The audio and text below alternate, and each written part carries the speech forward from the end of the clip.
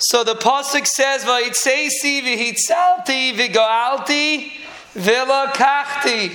The pasuk says the four lashonos of Geula, and the Balaturim says a fascinating gematria. He says, "Vayitzeisi v'hitzalti v'goalti v'lakachti" is gematria. Ze ani b'Yisrael la yifchesu loy me'arba kaises shel yayin. An ani shouldn't have less than 4 kaises. It's the first Mishnah in Parak Arvei Psachim. Be'ez Hashem, we're going to get there very soon. Be'ez Hashem b'karev in Yerushalayim Yer HaKodesh. But anyway, the Baal Turim says that the gematria of these 4 lashonos of Geula are that an ani should not have less than 4 kaises. It sounds a little modna. I mean, it's very nice and it's very important. An ani should be mikayim all the mitzvahs in the Torah. Like, you should try your best to try to help out an ani. He should be able to fill all the mitzvahs. Why are we focusing on this? Why is this like the gematria of the 4 lashonos of Geula? You should know, even an ani shouldn't be yivchesu me'arba kaises shel yayin. And the answer is because Geulas Mitzrayim was a Geula inherently.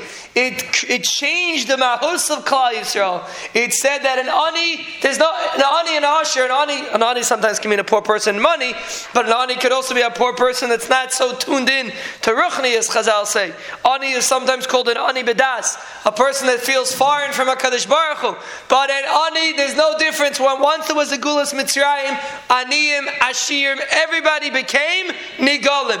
Afilu ani shebi Yisrael yivchesu loy me'arba kaises. And the reason why even an ani has to make sure he has the 4 kaises by the Seder is to demonstrate that there's aniyim, there's no difference between aniyim, there's no difference between ashirim. Everybody experienced the Geulas Mitzrayim.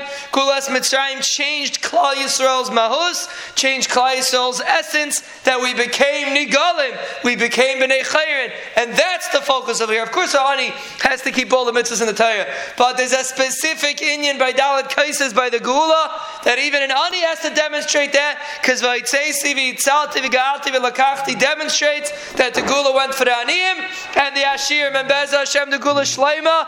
Be'ez Hashem will also go for the aniyim and the ashirim. We should be zoichet to remember that even if a person feels foreign from their Rebbeinu Shalom Rachmana litzlan, he feels like an ani. The Geula changed us. We became b'nei chayrin, and we could all have an equal connection to HaKadosh Baruch Hu. We should be zoichet to realize that we're b'nei chayrin and serve the Rebbeinu Shalom Miteich bracha, ha'atzlacha, harvacha, yeshuos and refuos lanu, ulachal chaburaseinu, ulachal mishpachteinu, ulachal Yisrael. Amen.